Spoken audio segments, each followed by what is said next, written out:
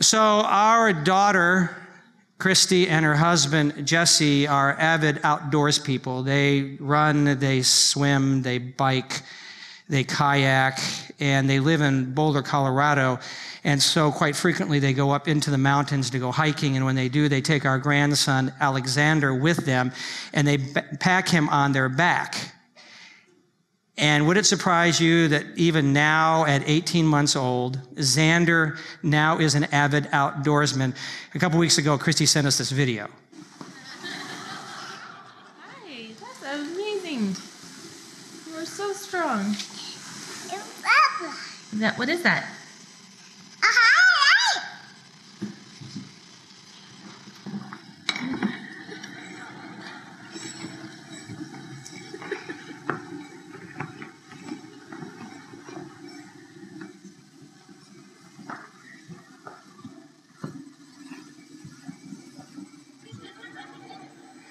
And we haven't seen him since, so.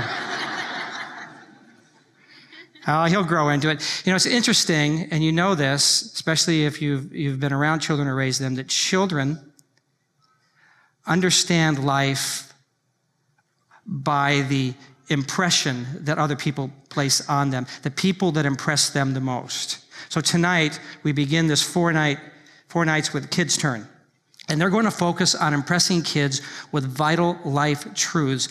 And those truths are deeply rooted in who we are. And so I've been asking you, and I'll ask you again, who are we? Followers of Jesus. I'll say it again. Who are we? And what do? We do life together. So whether you have just brought home a newborn from the hospital, or you have taken the responsibility of a child in the foster care system, or you've gone through all the red tape and adopted a child, doing life together is also doing family life together, that we do life together as family. There is this family foundational truth that's tucked away in the Holy Scriptures where you would not really necessarily expect to find it. Around 563 BC, King Cyrus of Persia released the Jews from 70 years of captivity, and some 50,000 Jews joyfully went back to their homeland. Within a year, they began to rebuild the temple that had been demolished in the occupation previously. They laid the foundation, and it took them 20 years to build that temple. And then they built it because that temple became the center. It was the center of their culture, was the center of their life. And you say, well, yay, that's great. We applaud them, so everything was fine. Well, the problem was that as time went on, subsequent to that, they began to live lifestyles that were responsible for the captivity in the first place. They became accustomed to a watered-down worship and a watered-down holiness. And the amazing thing was that as they did that, they also became frustrated with God because they said, we're living the way you told us to live. We're doing the worship thing. We're doing all you told us to do. And you're not blessing us the way that you said you should or would bless us. And so just imagine this, that if tomorrow we're reading the paper that Pastor Jason robbed PNC Bank. And on the way out, he shot at a cop. He's a horrible shot, so he missed him. He kicked a puppy, spit on a veteran, cussed out a priest, knocked over a Girl Scout cookie table, stole a Salvation Army kettle, ran a bunch of red lights, causing massive pileups, and then ran into his house and pushed his grandmother off the rocking chair onto the floor and hid in his room. And then he could hear the sirens of the police. They knew who he was. They came after him. And in his room, he's delighted that the cops are coming because he thinks the cops are coming to tell him, that was a great robbery. We are so impressed. In fact, let us help you count the money. You say, well, that's absurd. That's exactly what was happening here when these people who said, God, why aren't you blessing us? It was total absurdity. In fact, they came to a place that they began to accuse God of injustice. They began to say that God was not good. In fact, they began to say that he delights in evil. So God, in response, sends a prophet, one who speaks for God, named Malachi. And what Malachi had to say, if we could give it headlines, was simply this: are you nuts? You break every law of worship, holiness, and love, and you expect God's favor. So in that context, we find these words. Malachi 2:10. Have we not all one Father? Did not one God create us? Why do we profane the covenant of our fathers by breaking faith with one another? He said, we all have one Father. And who is that Father? God. Who is the Father? God. Which makes us, if we all have one Father, that makes us what? Family. He said, why then do you deal treacherously with each other instead of doing life together? That deal treacherously means, why do you continually break the contract? Why do you break the covenant? Why do you find loopholes so that you can get your way? Why do you cheat the system? Why do you move ahead with this detestable act, and this is what was happening, that you take the wife of your youth and you get rid of her to go get a younger model, and the one that you bring into your family is one who worships another god, another idol, and now you've embraced that in your home. And what you are creating at home is contrary to how God designed the family. In this small section, we become aware of how important family is to God. And so Malachi continues, God, not you, made marriage. His Spirit inhabits even the smallest details of marriage. And what does he want from marriage? What does it say? Children of God, that's what?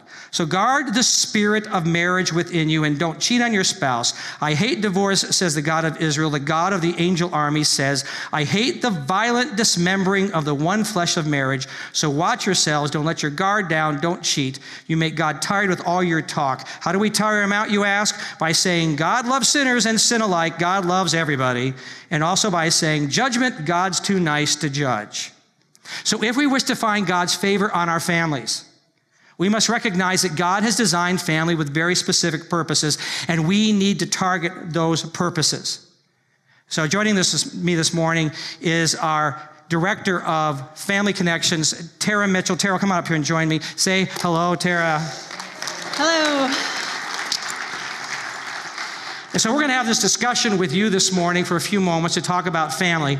So Tara, tell us about how long you've been married and talk to us about your family, your kids. I've been married to Charlie. It'll be 10 years next month, which is just lovely. Yay. Good for Charlie. Good for me. Our daughter is 8. Her name is Anna, and she's our very intelligent, math-minded 8-year-old, but she also loves to dance and flutter around the house wearing fairy wings, which is beautiful. And then we have our son, who is 6, and he's a maniac. He's a complete wild man. He's pleasantly surprising us in kindergarten this year. We weren't quite sure what life was going to look like for Elijah Mitchell in kindergarten, but he's doing awesome. So he's super fun, just a rolling ball of energy. Those are our 2 children. That's great. So now, there's a saying that says that if you aim at nothing, you'll hit it. And so I want to ask you a question. I've got a series of questions to ask you. What do you think our culture says that the target should be for raising kids, and what do you think God's intention is? You know, this topic came up a few years back when Charlie and I were in a Sunday school class, and it just totally challenged my parenting. And it was that the target for parenting must be holiness. So as parents, the target we set as parents must be that our kids to grow up to be holy.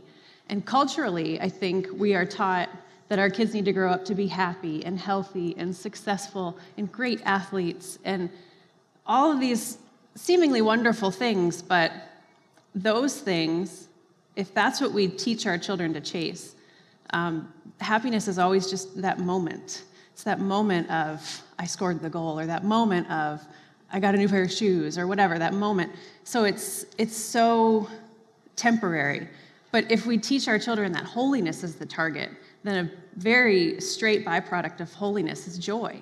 And joy is the lasting happiness, like what you taught on joy several months ago. Joy comes from the Lord. It doesn't come from what's currently happening in our life.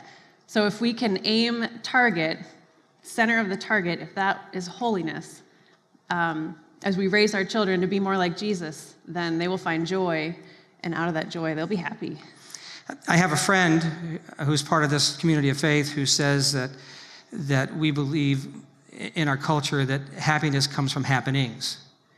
And then when those happenings die down, or when it doesn't fulfill, we can move on to another happening. What you have said is that the goal that you've got for your family is that we teach our children what holiness is. And holiness in the scripture, as we look at it, really means to be other. When you read about in the book of Isaiah where we see this scene in heaven, and those creatures that surround the throne of God are saying, holy, holy, holy. They're crying, other, other, other, other. In fact, there's this whole scene where they look at him on his throne. They cry out, holy, holy, holy. They put their heads back down because he's so other than anything they could ever imagine. And then they look back up and they begin to declare holy, holy, holy again, because they see another part of him they never seen before. And this goes on forever and ever, because he is so great and so other that it will take forever and ever just to begin to understand who he is and his very nature. And when you put it within a culture of community of faith and a culture of family, to declare that he is other and to teach someone to be holy is to teach that we need to take God and put him aside from everything else, because he is worthy of not being put with anything that is temporary or profane. And so I want to ask you this question then. How do you set a Jesus worldview, this holiness Jesus worldview, for your kids? Well, we as parents, we've taken the stance that we need to be the example to our children in all of our areas, in all the areas of our faith. I can't expect somebody else to teach my kids to love Jesus. That's not fair to them, and that's not what God called me to do. So God called me to raise my children, and Charlie together to raise our children to love Jesus. So we need to be the example. So parents, your kids need to see you in the Bible, in Scripture, in study, in prayer. They need to see that. They don't want to hear you. They don't need to necessarily hear you talk about that you read the Bible, but let them catch you read the Bible. Even if you do that on purpose, even if you purposely set yourself up that your kids will walk out and see you reading the Bible, not because you're being a moment of like putting on a show, but sometimes you need to let them catch you so that a conversation can start. Mom, what are you reading? And then we can talk about it. Even at the tiniest age of, when your kid's 2 years old, you can still have the conversation. I'm reading about Jesus. Did you know how much he loves you? The conversation just has to be open in your home of the things of faith. So they need to see you reading your Bible, and they need to see you going to church and making that commitment to community. They come on Sundays. We bring our kids on Sunday mornings. We bring our kids on Wednesday nights. We have small group in our home, so they see us together with our friends and our family, that they see that's a priority in our life. And I think our words only go so far, so they have to see it. They need to see us as parents being generous, both with our time, with our money, with our things. We have extra things you've got to, and somebody needs them, you can give them away. We packed a Thanksgiving bag, and Anna and I went to Walmart just for the sole intent of, let's buy all the things that go into this Thanksgiving bag. And it was it took us all of 20 minutes, but in that 20 minutes, our conversation was just driven by the fact that we are so blessed in our family that we can walk through these aisles and not only have food for our own family, but we can pack this entire bag for another family so that they can be able to celebrate Thanksgiving around their table with their family and with dinner. And it was she's 8 and she's starting to understand these things, but it was such an easy way to bring that conversation that not everybody has what you have. And I'll never forget the first time she learned that not everybody has what we have. It was Women's Bible Study did a food drive, and I was the one to take the food down to the city mission. And she was in the car and didn't think anything of the load of food in the back until I dropped it off. And she's like, "Why did you do that?" And I said, "Well, because there are some families that just don't have enough. So we're giving them that." And she was just, "What do you mean they don't have enough? What do you mean they don't have, cereal for breakfast?" I said, "Well, honey, some people just don't have it." And she said, "Well, where's their family?" And it broke my heart because I'm so grateful and thankful she's growing up understanding that family is how you fill those needs, but not everybody has that. So again, it was just a natural opportunity for a conversation about what we as family can do for our greater family. So I think the bottom line of how to bring that worldview into the home is that character is always caught. So be the person that you want your kids to grow up to be, and be it in front of them. That's good, and I just want to reinforce one of the things that she's saying is that if we're going to do life together as a community, then you especially have to do life together as a family. And that whatever you are doing with Jesus and for Jesus, walk them through with you. And let them see it, and let them see the authenticity of that. Malachi makes it really clear that the goal of a family then is godly children. And the best atmosphere for that to happen is in a loving family. And so whatever is foreign to worshiping God in that family is not embraced, and that a strong marriage becomes a priority. The family relationship is a covenant relationship with God. So that we as a family, and our family will say, let's love God together with our whole heart. Here's how we do this. And that we love each other to the place that we do not break our covenant vows with each other.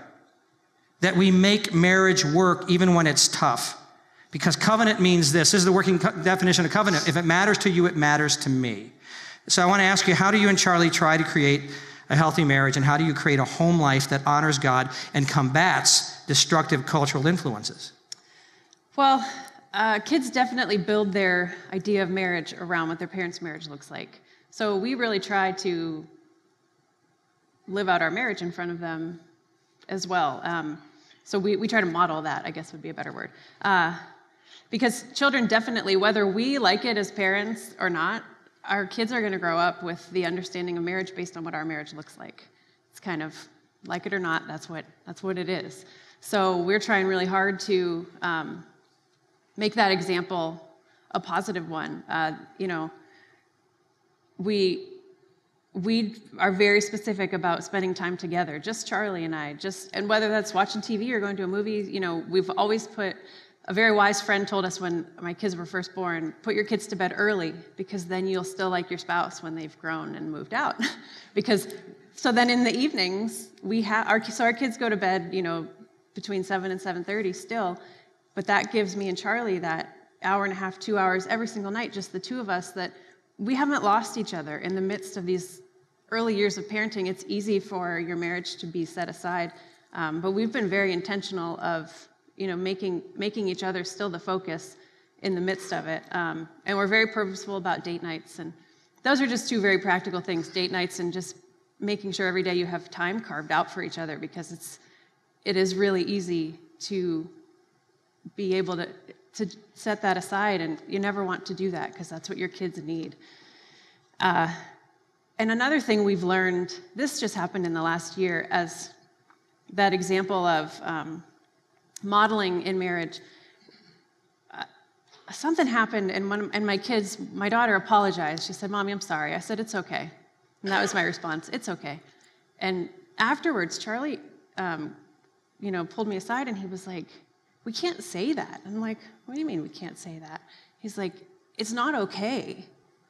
They can't do, I don't even remember what it was. Who knows what it was? But I think we both were always just saying, "Oh, it's okay, I love you. It's okay, I love you." So that meant we never were living out the act of forgiveness. It was just always like a blanket, "It's okay." So now we are extremely intentional on, "Anna, I am sorry. Mommy was wrong. I'm sorry." And her response to me is, "I forgive you." And the opposite of that too, when my kids apologize to me, our response is, "It's okay, I forgive you." And Charlie and I to each other, in front of our children, they hear me apologize to him and him say the words, "I forgive you," that's really new to us. And I'm not going to lie, there are moments where it is really awkward, because it's just it's just awkward. But it's such an important lesson, because it's not just, it's okay. It's that act of forgiveness that's the powerful part, because then we can, when they're still sad about it, I can say, "No, it's gone, it's done, it's forgiven. which is also a great example of Jesus. So it all plays together. Okay, so one of the things that we always deal with, and especially families and with kids involved in so many activities, we live in such a frenetic culture. We think that if we're busy, we're getting things done. So I want to ask you, how do you and Charlie create a family cadence that allows you time to build a love for God and also gives you time to impart vital life skills to your kids? We, as a family, to build community in our home, we do life together. I know that's our statement of the church, but that's really the statement of our family is community in the home is built on doing life together, which means we pretty much do everything together. So, as a family, you can serve together. Serve Erie is a ridiculously awesome opportunity for a family to serve together. There are specific options on that day that your whole family can go to one place and be together for 3 straight hours serving, where your kids then get that example again, but then when you're doing it with them. I think serving together is a great way for families to connect and reduce the drive of the culture. Simple things like the Thanksgiving bags or the Royal Family Kids Camp boxes. My kids love to pack the Royal Family Kids Camp boxes. In the summer, Eli packs the boys' box and Anna packs the girls' box. And it's it's just that practical way of, this is really what it makes it real to my kids at that point. It's super important to have fun as a family. Seriously, it's just like really high on our list as a family to have fun. And fun looks different for every family. So whatever it takes for your family to have fun, do it. If that's vacations, if that's, going to the beach or, going to get ice cream or going to the movies. My family's terrible at the movies. My kids are the ones that run up and down the aisle and disrupt everybody. So we don't do that. That's not a fun activity for us. But it's awful, actually. And it's not fun for anybody else if you're there with us. It's just terrible. How do you guys create traditions? What do you do? I love traditions. I must have unknowingly grown up in a home that loved traditions, which is just, I never thought about it until I had my own kids, and we love traditions. And this is the time of year. If you don't do traditions, but you're interested in it, Thanksgiving, Christmas, the holidays is a perfect time. We do, every single year we spend $8 on a gingerbread house, and we sit for hours with the video camera running, because we tape everything as well. And we record ourselves building the gingerbread house, and then we watch it directly following. Because we've already forgot if we put the red jelly bean or but that's what we do every single year. My kids look forward to it. They know it's coming. They know we go on a sleigh ride every single year.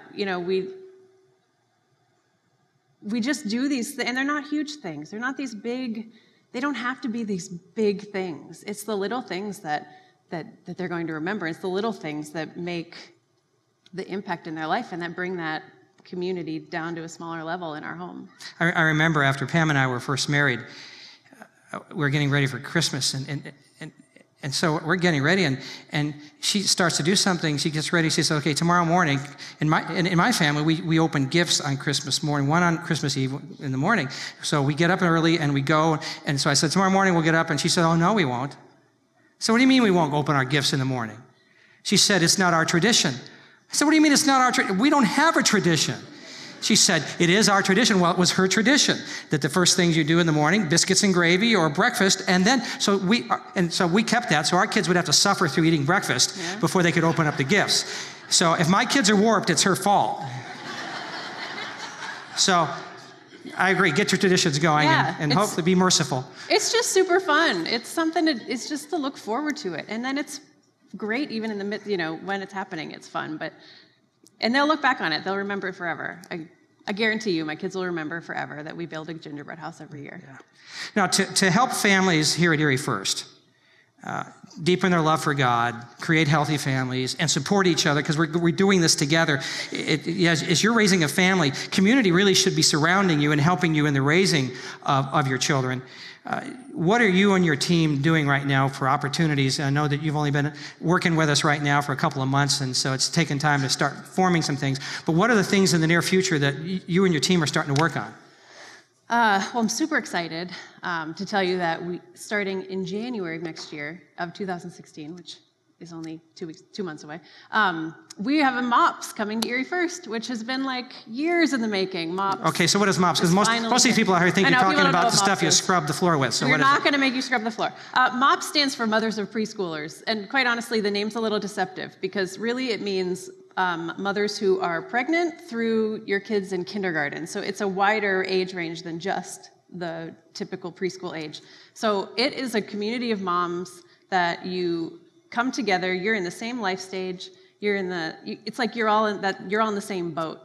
And what is wonderful about it is that you rarely have to explain why you have, vomit on your shirt, or why your shoes don't match, or why your kid left the house with one sock on, or what, because that is the stage we're all in. So it's just this really interesting camaraderie of moms, because there's something different about the birth to age 4 age range, because it's just unpredictable. But when you're with other moms who are also in that unpredictable boat with you, it's very comforting. And then they come alongside, we come alongside each other. Well, this is what happened when my kids went through that. This is what happened when I was feeling like that. This is what we did. All of that is just how, again, we do life together, we grow together. Some of my very best friends still are the moms I met around my very first MOPS table, which was 5 years ago, and we still meet. We call ourselves a book club. However, we've never read a book. But what else can we call each other? But they're still the moms that I call and say, I don't know what to do right with this, because this is new. For my family in particular, Charlie and I were the first to have children in our family. So we're raising the oldest. So there isn't somebody for me to naturally go to and say, how did you handle this? But knowing that I have this group of girlfriends who, some of their kids are older than ours, and some of their kids are younger than ours, but knowing that we're in it together, that you can ask any questions you need to ask. But that's what MOPS is. MOPS builds that camaraderie. Their statement is, a better mom makes a better world, which is just pretty self-explanatory as to what the mission of their group is. So that's coming January, the 2nd and 4th Mondays, starting in January, Monday evenings, we'll be meeting. I'll be in the lobby afterwards to talk about MOPS if anybody is interested or has any questions. Beth Pettis has taken that on with me, so if you see Beth, pat her on the back, tell her you're praying for her, because it's a big undertaking, but we're excited. So that's one of the things, and I think we have a video, maybe. Do we? Do we have a video of MOPS? We do. Hooray! When I became a mom, I felt so excited and so scared at the same time. When I became a mom, I began to really get what was important. I began to get what was really important. My mom says that mothering isn't what she expected. I don't know why. I wanted to be a great mom, but just didn't know where to start. I needed friends. When I became a mom, I knew this baby was going to ask me about God someday, and I didn't know what to say. Then my sister, my next door neighbor, my mom, a lady in the checkout lane. Then a mom at playgroup told me about MOPS. She said I don't have to have it all together to join. She said I would meet some new friends and there would be great food. She told me that I could have a break for 2 hours and that someone else would take care of my kids. I was definitely in. I was so in. She said I didn't have to belong to a church to go try it. She told me that MOPS had changed her life. She told me MOPS had changed her life. I started MOPS, and I realized that I was welcome, and I didn't have to have it all together. I was welcome just as I am. I realized that there are women out there who will gladly listen to you vent over a cup of coffee. Or come over when you're sick with enough lasagna to feed a small army. I started MOPS and realized that the world will be different because of what I'm doing every day with my kids. Because of what I'm doing every day with my kids. God has a plan for my children's lives, and He loves them more than I ever could. I realized God is real, and He wants a relationship with me. MOPS has changed me. I'm a better wife because of the support I have from MOPS. My marriage is stronger. My marriage is stronger. Mommy is always trying new things on me that she learned at MOPS. I'm closer to God, and so is my entire family. MOPS taught me that what I am doing really matters. It really matters. That I have influence, and I'm a leader. MOPS has changed my life completely. MOPS has changed my life completely and given me friends that I'll have forever. It really is that wonderful. I know it sounds like it's a great thing. So that's coming in January. We're also starting a week from tomorrow. We're starting something called Monday Morning Moms, which will take place in the hospitality room on Monday mornings at 9:15. If you are a mom with young kids, we are inviting you and your kids to come to the hospitality room for a play date, just a time to be together, the moms to hang out, the kids to play. It's not a drop and go, it's the mom comes and stays, so that we can get to know you and you can get to know us and our kids can get to know each other and we can just have a good time. So that will be the first and third Monday mornings at 9:15 in the Hospitality Center. We have a few young married groups that one has started, one is coming. If anybody's interested in something like that, just building community and again, the young marrieds all together with another couple who can just speak truth into their lives, into their relationship.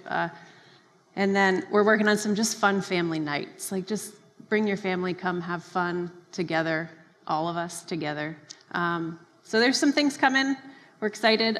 Maybe some Playland play dates, which is just catchy name anyway, which would be fun in the winter, because sometimes you feel like, how am I going to make it through winter? So we thought maybe we could, but I hear it's going to be a light winter this year, so we're going to believe for that. We're hoping you're prophetic. So watch your bulletins for more opportunities coming up. Okay, so now Malachi, as we've read through this, makes it very clear that the family is as much about the children as it is about the husband and wife. So I got one of these questions that just goes to the heart of the matter. So what do you think is the ultimate goal of parenting? The ultimate goal of parenting is that children grow up and their dependence transfers from the parent to the Lord. And I think that's another thing that goes against the cultural idea. We think our kids need to grow up to be independent. And really, that's not what you want. We want our children to grow up and shift their dependence from us and fully onto the Lord, which that's our goal. So we live in a culture that's competing for our heart. So I'm going to ask you, what is the core upon which everything you do is based? Because that core is your values, and it's those values that dictate how you act. And it's those values that give us permission to say no to those opportunities that would violate our relationships. Family is created in covenant.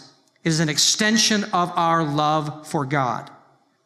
God has knit man and woman together as one with the breath of life. And then he says, I command you to tend to this connecting, life-giving breath with the eventual goal of becoming fruitful, creating this seed of God and tending this seed according to what Malachi is saying in the scriptures that you will find that surround these thoughts.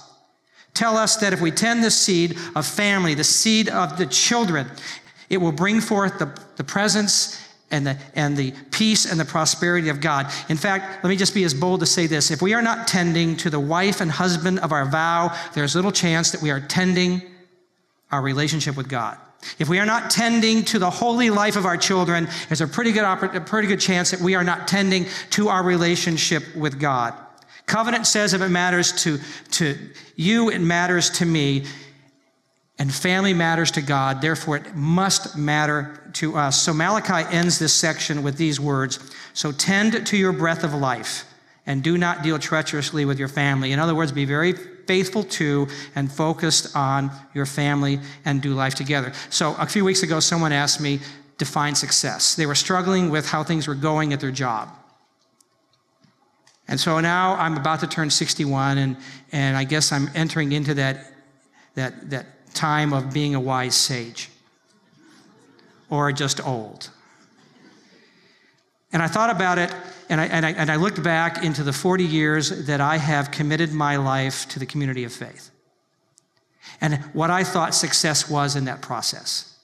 And how I ruled with perfectionism, because if I did things perfectly, then it would meet this formula, and then people would look at me and say, hey, you are a success. And so as I process that through now, and I'll be honest with you, I used to look at, when I was 20, I thought, well, in 20 more years I'll be 40, that'll be okay. I see 40-year-olds, they look pretty ancient, but I can handle that. And when I turned 40, I thought 60, wow, when my parents were 60, I thought they were dead already. And so now I'm 60 and I'm thinking, in 20 years, I'll be 80. Jesus, come quickly. So I thought, what do I, now that I'm looking at this, what really seems successful to me? And so this is my definition of success. First of all, is to really know and enjoy God, to really have a great time with God, and to complete the tasks for which we have been created, and to end life respected and loved by our family and our close friends. Because if I can say that the people I really respect that are close to me respect me and honor me, I know that I have been a success. Everything else has no substance and is not worth my effort. So here's my question.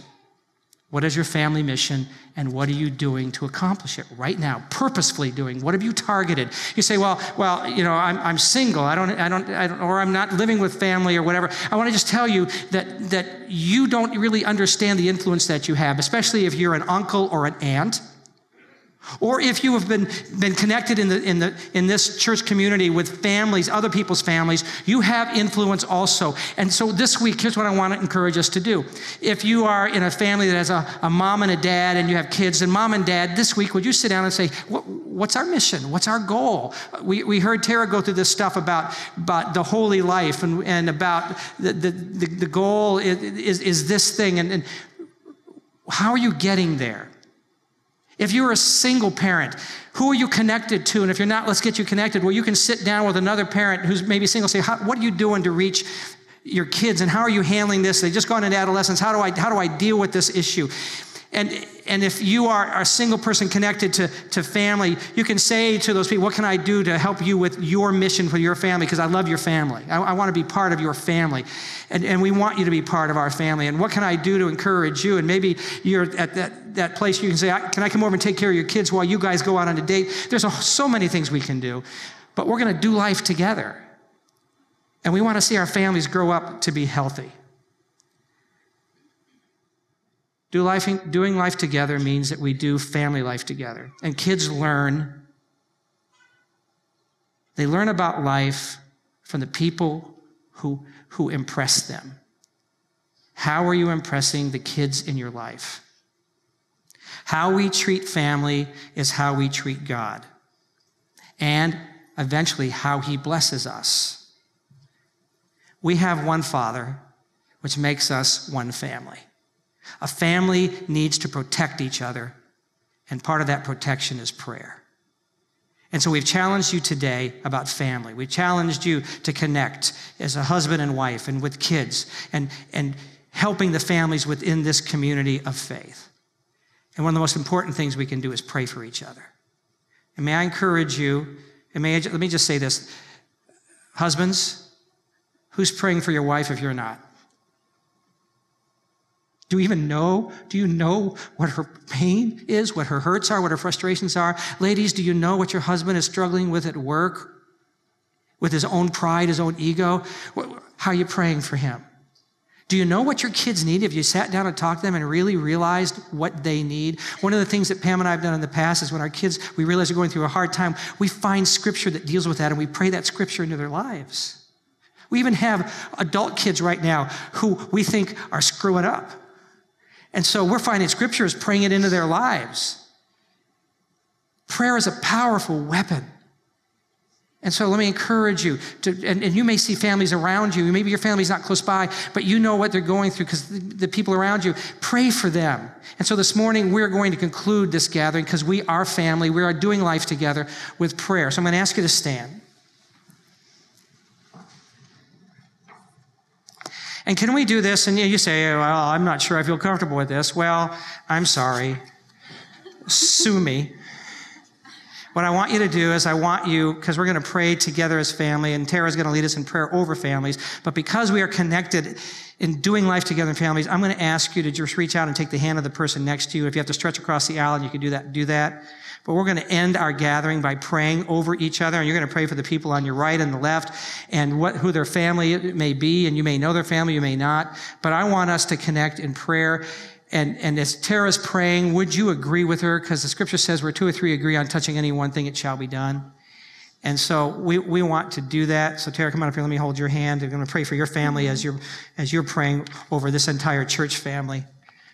So would you now join us and let's pray. Father God, I thank you so much for this day. I thank you for the families in our church. I pray that you would always be the center of our families. I pray that our homes would be a place of rest and of peace. I pray that our homes would be a refuge when people need to come in, that they would find that rest and peace. I ask that you would help us align our hearts with your heart and with your intention for us as we raise our children. I pray that you help us remember that our target in this parenting adventure is holiness. Even when culture points us toward and encourages us toward something different. I pray you'd give us the strength and the wisdom to create the boundaries needed to enforce that thing that we're searching for with the holiness as our target. So I just pray that you would direct our steps. I pray that you would be with the marriages in this church, Lord, that they would focus on each other as they're focusing on you, that they would continue focusing on each other. God, that the marriages wouldn't get lost in the midst of the parenting. Father, I pray that would be a priority in their life because it's such an important priority as they're passing that on to their children. So I just pray that you would be in the marriages of this church, Lord, that they would be strong, that they would be empowered by who you are, and that we would be passing those things on to our children. God, I thank you for what you're doing in the children of our church. I thank you for opportunities like Kids Turn and how that will impart the truths of who you are in your scriptures into our children's lives. And I pray that us as parents will then take those truths and continue to walk it out with our kids. I pray that we would be the godly example that you've set us to be. And I pray that you would give us the strength and the wisdom and the understanding of how to do it when it's hard, when it's frustrating, when we don't know what to do. I pray that you would be our source, that you would be our strength. I thank you for what you're doing. I thank you for this day. And I just pray that you would go with us as we leave, that you get us home safely. In Jesus' name, amen. Amen.